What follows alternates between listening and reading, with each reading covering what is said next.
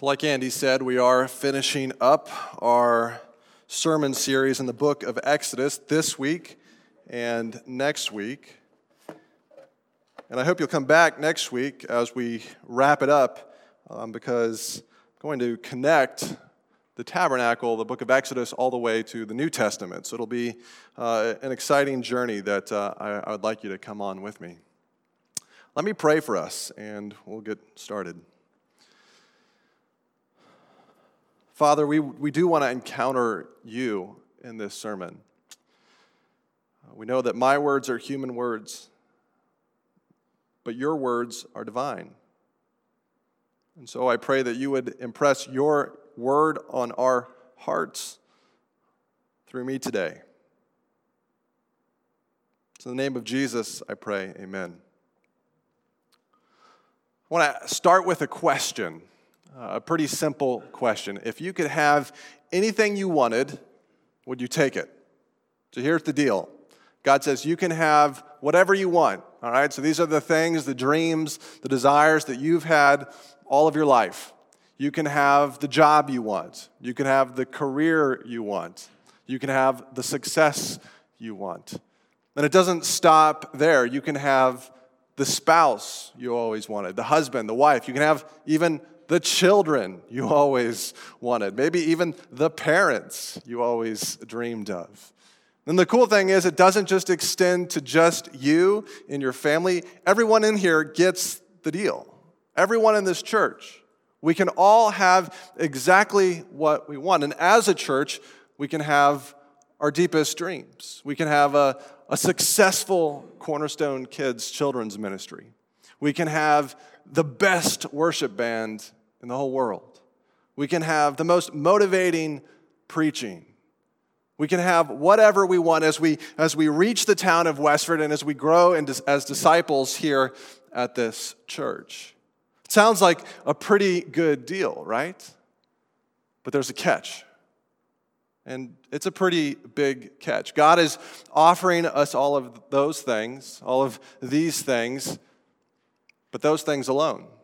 He's saying you can have everything you want, but you don't get me. Or you can have me, but not those other things. You can have whatever your heart has been yearning for,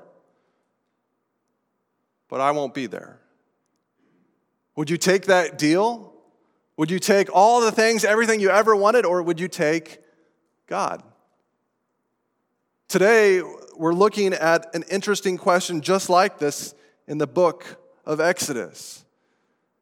See, when we were last in the book of Exodus, the people of God, the Israelites, they cheated on God. They had just made this covenant relationship, a kind of a promise to God through the Ten Commandments and the law, saying, God, we're going to be your people. We're going to be your special people. We're going to obey you. We're going to love you. And then Moses goes up the mountain, and they turn around and they worship a golden calf. And now, as Bernie read in the first 6 verses, they're now at odds with God. God is upset with them. God's saying, I am not going to go up with you. I'll send my angel. You can have the promised land, but I just won't be there. There's a message that we need to hear from this text today, and it's all about God's presence and how important God's presence is in our lives. And it starts with this simple statement. Without God's presence, we're lost. Without the Spirit of God in our lives in a special way, we're goners. Do you remember kind of the opening chapters of the book of Exodus? So if you're new here, you won't remember. But in Exodus chapter 3, God introduces himself to the Israelites. So God is the God of Abraham, Isaac, and Jacob. He's the God the whole Bible is about. And he introduces himself as the great I am. He says, I am who I am, or I will be what I will be. See, the first kind of opening of the book of Exodus is an introduction to who God is. God is introducing himself to the Israelite nation. He's actually introducing himself to the Egyptians. That's what the plagues are about. He's saying, I'm a God that's greater than all of your gods.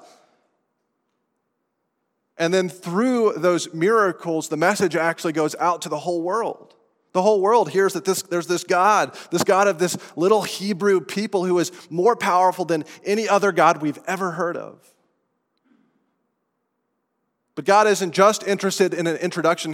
He's interested in a rescue story. See, he pulls the Israelites out of Israel so that he can be in relationship with them.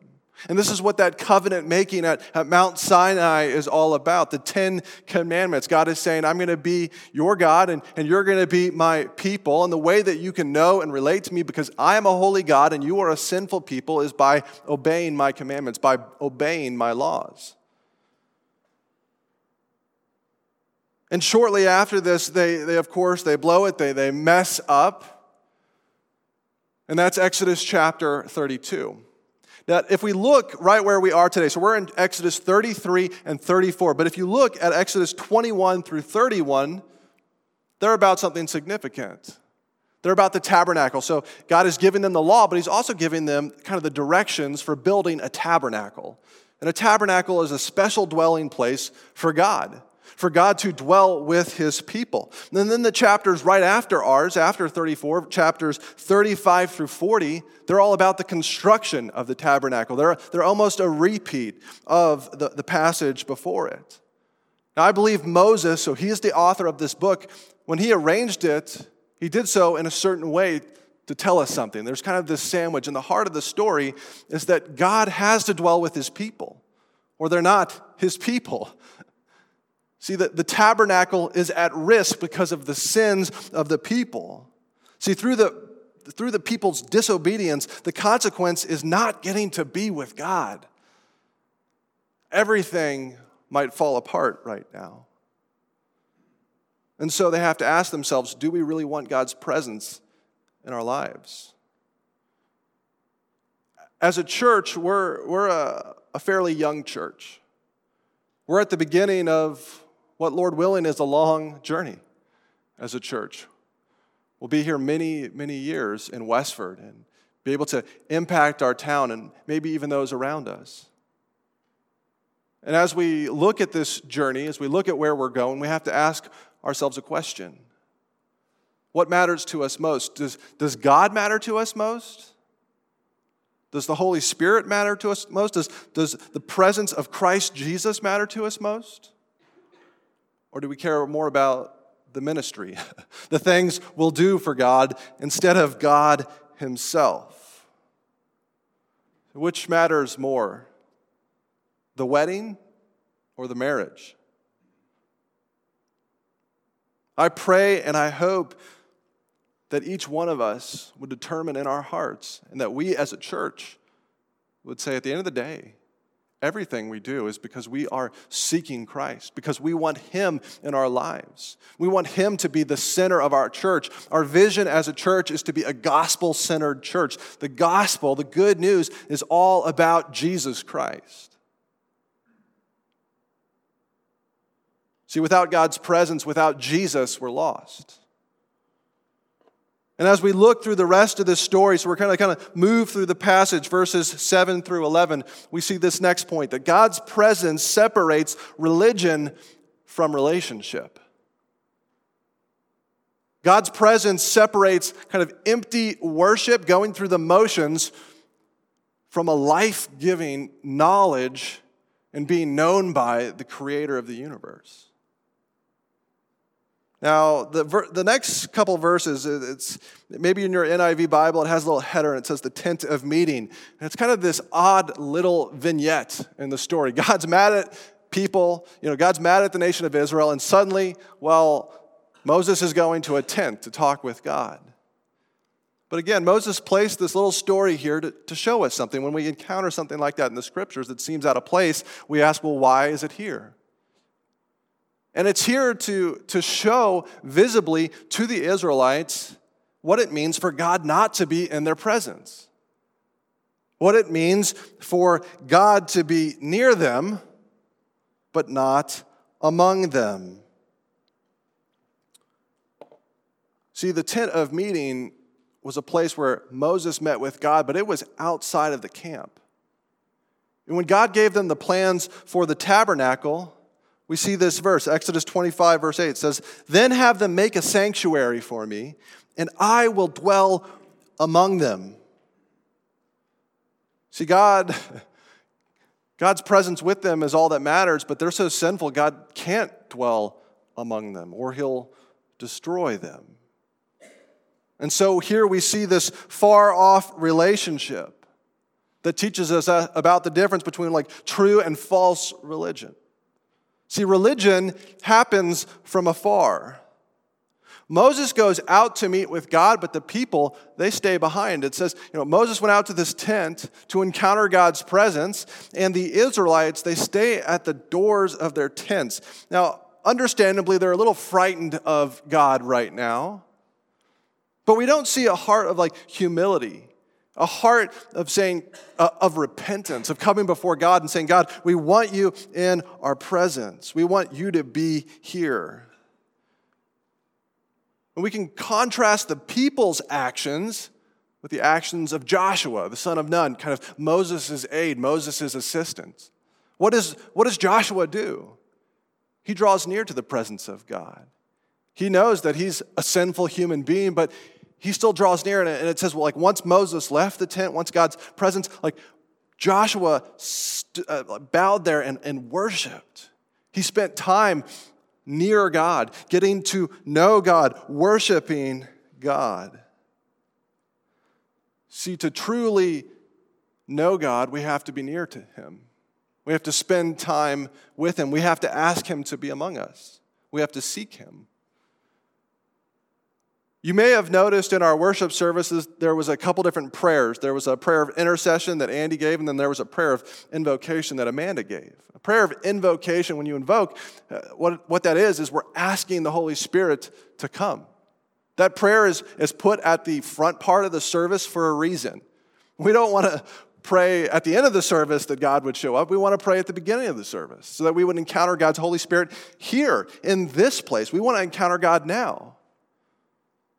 See, we want to encounter God's presence because we don't want empty religion. Are you asking God for his Holy Spirit to be present in your life? It's not something that I do, but maybe I need to start doing it, just waking up and saying, Holy Spirit, I want you to be with me today. I want to be with you. I want to be with God as I go throughout my normal day, so that the prayer of invocation happens for each and every one of us, not just on Saturday, but Sunday through Friday as well. See, religion happens from afar, but relationships, they get up close and they get personal. Compare Israel's experience with Moses's. It says that the Lord would speak to Moses face to face. Tim Chester wrote a book on Exodus, and it's been a companion for me through this series, Exodus for You. And he says, here actually we see something pretty interesting, because later in the passage, God says, no one can see my face and live. So there's a mystery here. How can Moses see the face of God and live, and yet later in the story, he can't see the face of God? And Tim Chester thinks that this is a hint. This is a hint of kind of differentiation in the Godhead. This is the hint of the triune God, that Moses in that tent of meeting is encountering the pre-incarnate Son of God. In other words, he's encountering Jesus before Jesus ever had that name, just the Son of God. And at the rock later in the story, he's either encountering God in his fullness, perhaps the Father. What matters is that Moses is encountering the presence of God. He is spending time face to face. He is getting up close and personal. Verse 11 adds that God spoke to Moses as one speaks to a friend. This word for friend is translated as friend and as neighbor. Now, we live in New England, so we're best friends with all of our neighbors, right? Maybe not. But we do get this picture of neighbors, of being neighborly, of Moses and God sitting on the deck, sipping some iced tea. Maybe they've just had a barbecue and going to jump in the pool later, talking about life. There was a relationship between Moses and God. Moses was willing to draw near to God's presence. He knew it was dangerous, but he also knew that God could protect him. So we each need to ask ourselves, do we want to be like Moses? Do we want to draw near to God's presence? Do we want to be like Joshua? Or do we want to be far away? Do we want to be like that neighbor that's like looking through the window curtains, wondering what's going on across the street? Because they smell the barbecue and they're like, why didn't I get invited? That's me. That's my story. Well, we can always open the door and walk out, walk across the street and spend time with God. But there's risk involved because when we get up close to God, when we start to get to know God, He reveals things to us, doesn't He? He reveals things about ourselves that we don't really like. He sees the blemishes, the spinach caught in our teeth. He starts to mold us and change us to make us more like Christ. But that's what we want. Religion stays away from God. Relationship gets up close and personal to God's presence. Now, the Israelites yesterday and we today can experience God's presence for a reason, because of individuals in the story. And we're going to look at the next little vignette, verses 12 through 23. See, we can experience the presence of God because of a selfless mediator. Now, mediator isn't a word that we hear commonly on the news or in our popular music. But we do hear about it sometimes, and I want to define what a mediator is for you. A mediator is someone who brings two enemies together and makes it possible for them to be friends again. So maybe in a lawsuit, you might hear about a mediator who's trying to bring the two parties together. Ambassadors can often act as perhaps mediators with countries that we're working out our difficulties with. Now, I want to talk about two mediators in our story, the first of which stands between God and Israel. And this mediator is the man Moses. See, Moses stands up to God. He talks to God. He says, "You've been telling me, God, lead these people." He stands up to God and he says, "God, you have to be with these people." And the way he does, he kind of goes about this, is by reminding God that these are indeed his people. He says, Remember that this nation is your people. The word remember actually means look or see. He's saying, God, look at your people. Look at your people. Look at their faces. Look at their families. Look at their moms and dads and their children. Look at them and see them. You ever just been really mad at someone and then you go and you have a conversation with them, and as you begin to talk with them face to face, you realize, oh, I shouldn't be mad with this person. I shouldn't assume the worst. Moses is just saying, these are your people, God. Look on them. Remember your love. And it's not like God is petulant in this story. He's not changing his mind. He wants Moses to become that selfless mediator. And you know what? Moses seems to win the day. We read this verse. God says, "My presence will go with you, and I will give you rest." There's actually kind of a shortcoming in the English language here, because God is not saying, "I'll go with y'all." He's saying, "I'll go with you, Moses. I'll only go with you." See, Moses has the opportunity to have God's presence in his life and in his descendants and in his family forever and ever. And he can actually have all the gifts too. He can have the presents. He gets the promised land, but it comes at the cost of 2 million souls. It comes at the cost of 2 million people, the nation of Israel.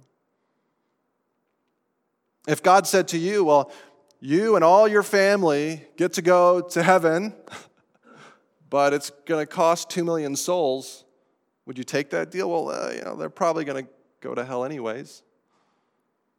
Moses wouldn't. Moses wouldn't take that deal because he is a selfless mediator, because he is Foreshadowing, that's kind of a fancy word for he's like pointing down the road. Someone else is coming, someone who's even better, who's even more special. Now, the reason Moses does this is for that reason, to kind of foreshadow, but there's another. In verse 15, he says, if your presence does not go with us, do not send us up from here. See, Moses knows that without God's presence, the people are nothing. The people are nothing. The nation of Israel is not a special nation. They just came out of bondage in Egypt. Without God's presence, they'll probably go to bondage in another nation. They're not a wealthy people. They're like the poorest of the poor. They just came out of slavery, 400 years of it. They're not even a good people. Like the Israelites were not good people. They were idol worshipers. They were pagans. There's nothing special about them except for when God is involved in their lives, when God is with them. And the same is true for us. The only thing that makes us special is Jesus. The only thing that makes the church, that makes Christians special, is Christ. I wanted to show you a kind of a picture tonight. It's a little hard to see, but this is a picture of a man in the snow with an umbrella. You kind of see that. So he's holding an umbrella. You see him standing there. And if this was all you ever saw, you would say, well, there's not much that matters about that man, right? That's not a very important man. That's not a very significant man. That's a picture of what it's like for Israel to not have God in their lives, even if an angel goes with them. Without God, they're lost. I want to show you the rest of the picture. You can tell there's this white figure that's kind of standing, and so you're wondering, well, who is this person? See, this is a picture of Jackie Kennedy. It's the night before John F. Kennedy's inauguration. And now suddenly you understand a whole bunch about this guy with the umbrella. You recognize, oh, well, he's a Secret Service agent. His job is to guard the president's wife. Suddenly, he seems a little bit more significant. The cool thing is, he's my uncle. I thought I'd share that with you. That makes him really significant, right? No. His name was Jeff. The only reason Israel is special is because God is with them. And the only reason you and I are special is if Jesus is with us. Now, Moses becomes that mediator, right? He becomes that selfless, like putting the people first, saying, God, I want you to be with the people. I want you to be with the Israelites. And he points forward to another figure. And this figure is Jesus. This figure is Christ. This second mediator is Christ Jesus. The Bible itself calls him a mediator. It says, 1 Timothy 2:15, for there is one God and one mediator between God and mankind, the man Christ Jesus. See, Jesus stands between us and God today. See, without God's presence, if God were to just abandon us, we'd be lost.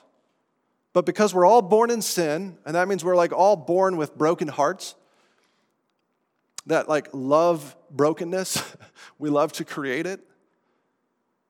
And if we don't deal with that sin problem, we deserve to be abandoned by God. Or if that God does come close, we deserve to be destroyed by God because he's holy and we're imperfect. We're dirty. We're not pure. And so we need a mediator. And our mediator is Christ if you've put your faith in Jesus. He comes in and says, I will bridge the gap between God and you. I will protect you. Notice that when Moses encountered God's presence, it said God had to shield him. God puts him in this cleft, like in this kind of rock. I don't know what you'd call it, like a cave. And then what does God do? God covers him with his hand. See, God protects Moses from himself by himself. Moses doesn't shield himself. He doesn't curl up into a ball. God puts his hand over Moses. If you know Jesus as your Lord and your Savior, God has put his hand over you. Jesus is covering you. Jesus is protecting you from God, from God's purity, from God's holiness.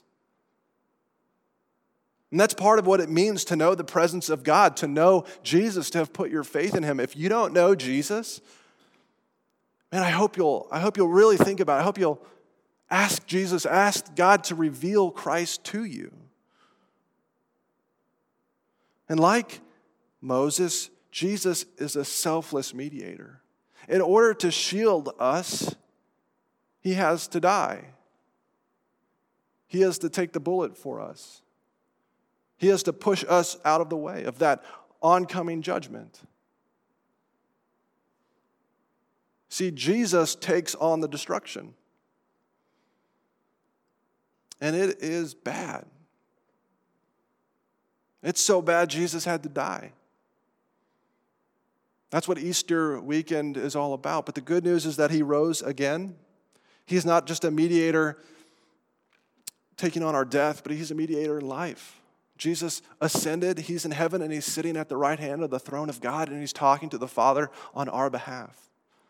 And he's perfect. He can handle the presence of his Father. But you can talk to Christ. You can talk to the Father directly because of Christ's work. This is the gospel. This is the good news of Christianity. Do we want Jesus here as a church? I pray that we do. Jesus is what differentiates us from a religion that's empty. Jesus is what differentiates us from a social club, like just let's get together and sing songs to nothing. Jesus makes this special. I want to tell you another reason we can experience God's grace, and this reason is is rooted in the character of God, in who God is. See, we can experience God's presence because of his grace. Israel deserves to perish. They have just committed idolatry with a golden calf. They have just bowed down, and they just deserve to be destroyed. But God does the unthinkable. He offers them grace, and this is all what chapter 34 is about. Grace is defined as undeserved, overflowing generosity. God gives his people undeserved, overflowing generosity. And we see this in Exodus chapter 34 as the Lord says to Moses, "Chisel out 2 stone tablets like the first ones, and I will write on them the words that were on the first tablets." See, when Moses came down from the mountain that first time and he saw the people committing sin and worshiping the golden calf, he took the 10 Commandments. These were the most precious books in all of history. They were the books written by God on stone, God's handwriting, and he smashed them. Because God had been sinned against by the very people that he had committed himself to. Moses smashes them, and now what do we see? We see God saying, "Chisel out 2 new tablets and bring them up the mountain, and I'll write again this covenant." See, even though the Israelites are unfaithful because of their sin, God is faithful. God is generous. God is gracious. God is giving them undeserved, overflowing generosity. See, Israel, when it bowed down to that calf, it gave God divorce papers. What is God doing? God's ripping up the divorce papers. Israel, when it sinned, it broke all of her marriage vows. And God is speaking the marriage vows again. There's a renewal ceremony coming up. Israel took off her wedding band and threw it into the sea. And God is pouring a new wedding band for his people. Israel and God are starting afresh.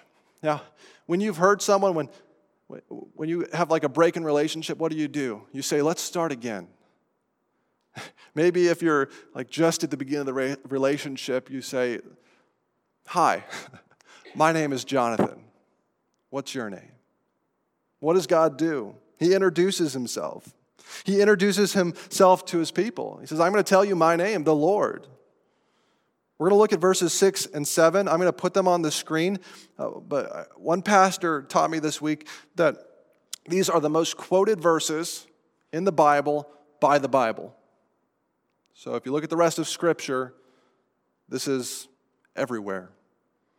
Exodus 34, verses 6 through 7.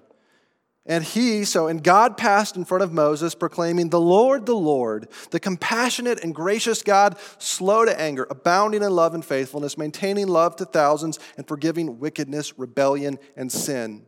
Yet he does not leave the guilty unpunished. He punishes the children and their children for the sin of their parents to the third and fourth generation. These verses tell us the character of our God, the God of Israel, our God today. Our God, Yahweh, is immeasurably gracious. When I talk about God here, I'm talking about a very specific God. If you look in your English Bibles, it says the Lord, the Lord. You notice that Lord is in capital letters. They're brought down a little bit, but they're in capital letters. This is the English Bible's way of saying God's special name. Yahweh, Yahweh, Yahweh, Yahweh. This name is so special. Later in the story, Moses doesn't even utter it. And if we look at the history of the Jewish people, we actually don't know exactly how to pronounce this name. We think we have a pretty good idea, but Jewish people even today don't pronounce this name. Out of reverence for God, out of reverence for Yahweh. But we can pronounce God's name. We can speak it because what? We have a mediator. We have Christ Jesus. God has revealed himself to us through Yeshua. And what does God do right after this? He reveals his character. He says, I am compassionate, I am gracious. In the New Testament, it says Jesus looked on the crowds and he had compassion on them. Jesus has compassion on you and me. This is how we come to know him. He has compassion on us. He softens our heart and we find Christ because he first finds us. It says, I am slow to anger. He is patient. God has every right to be mad with Israel and get mad with us. But he's slow to anger. I am abounding in love and faithfulness. The word love here is the word chesed. And it means like loyal love. Never ending, it's covenant love. Yahweh gives his love. Love isn't a feeling, it's a choice. And God chooses to give it to us. I love thousands and I forgive wickedness, rebellion, and sin. Our God, our Yahweh, he is quick to forgive. I do not leave the guilty unpunished. The great news is that this Yahweh, this God, not only is he good and kind, but he's also just. He doesn't ignore wrongdoing. He's both tender and tough. That's kind of God I want to know.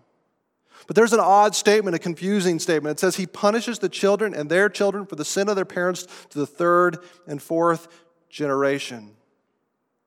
Well, that kind of makes me uncomfortable.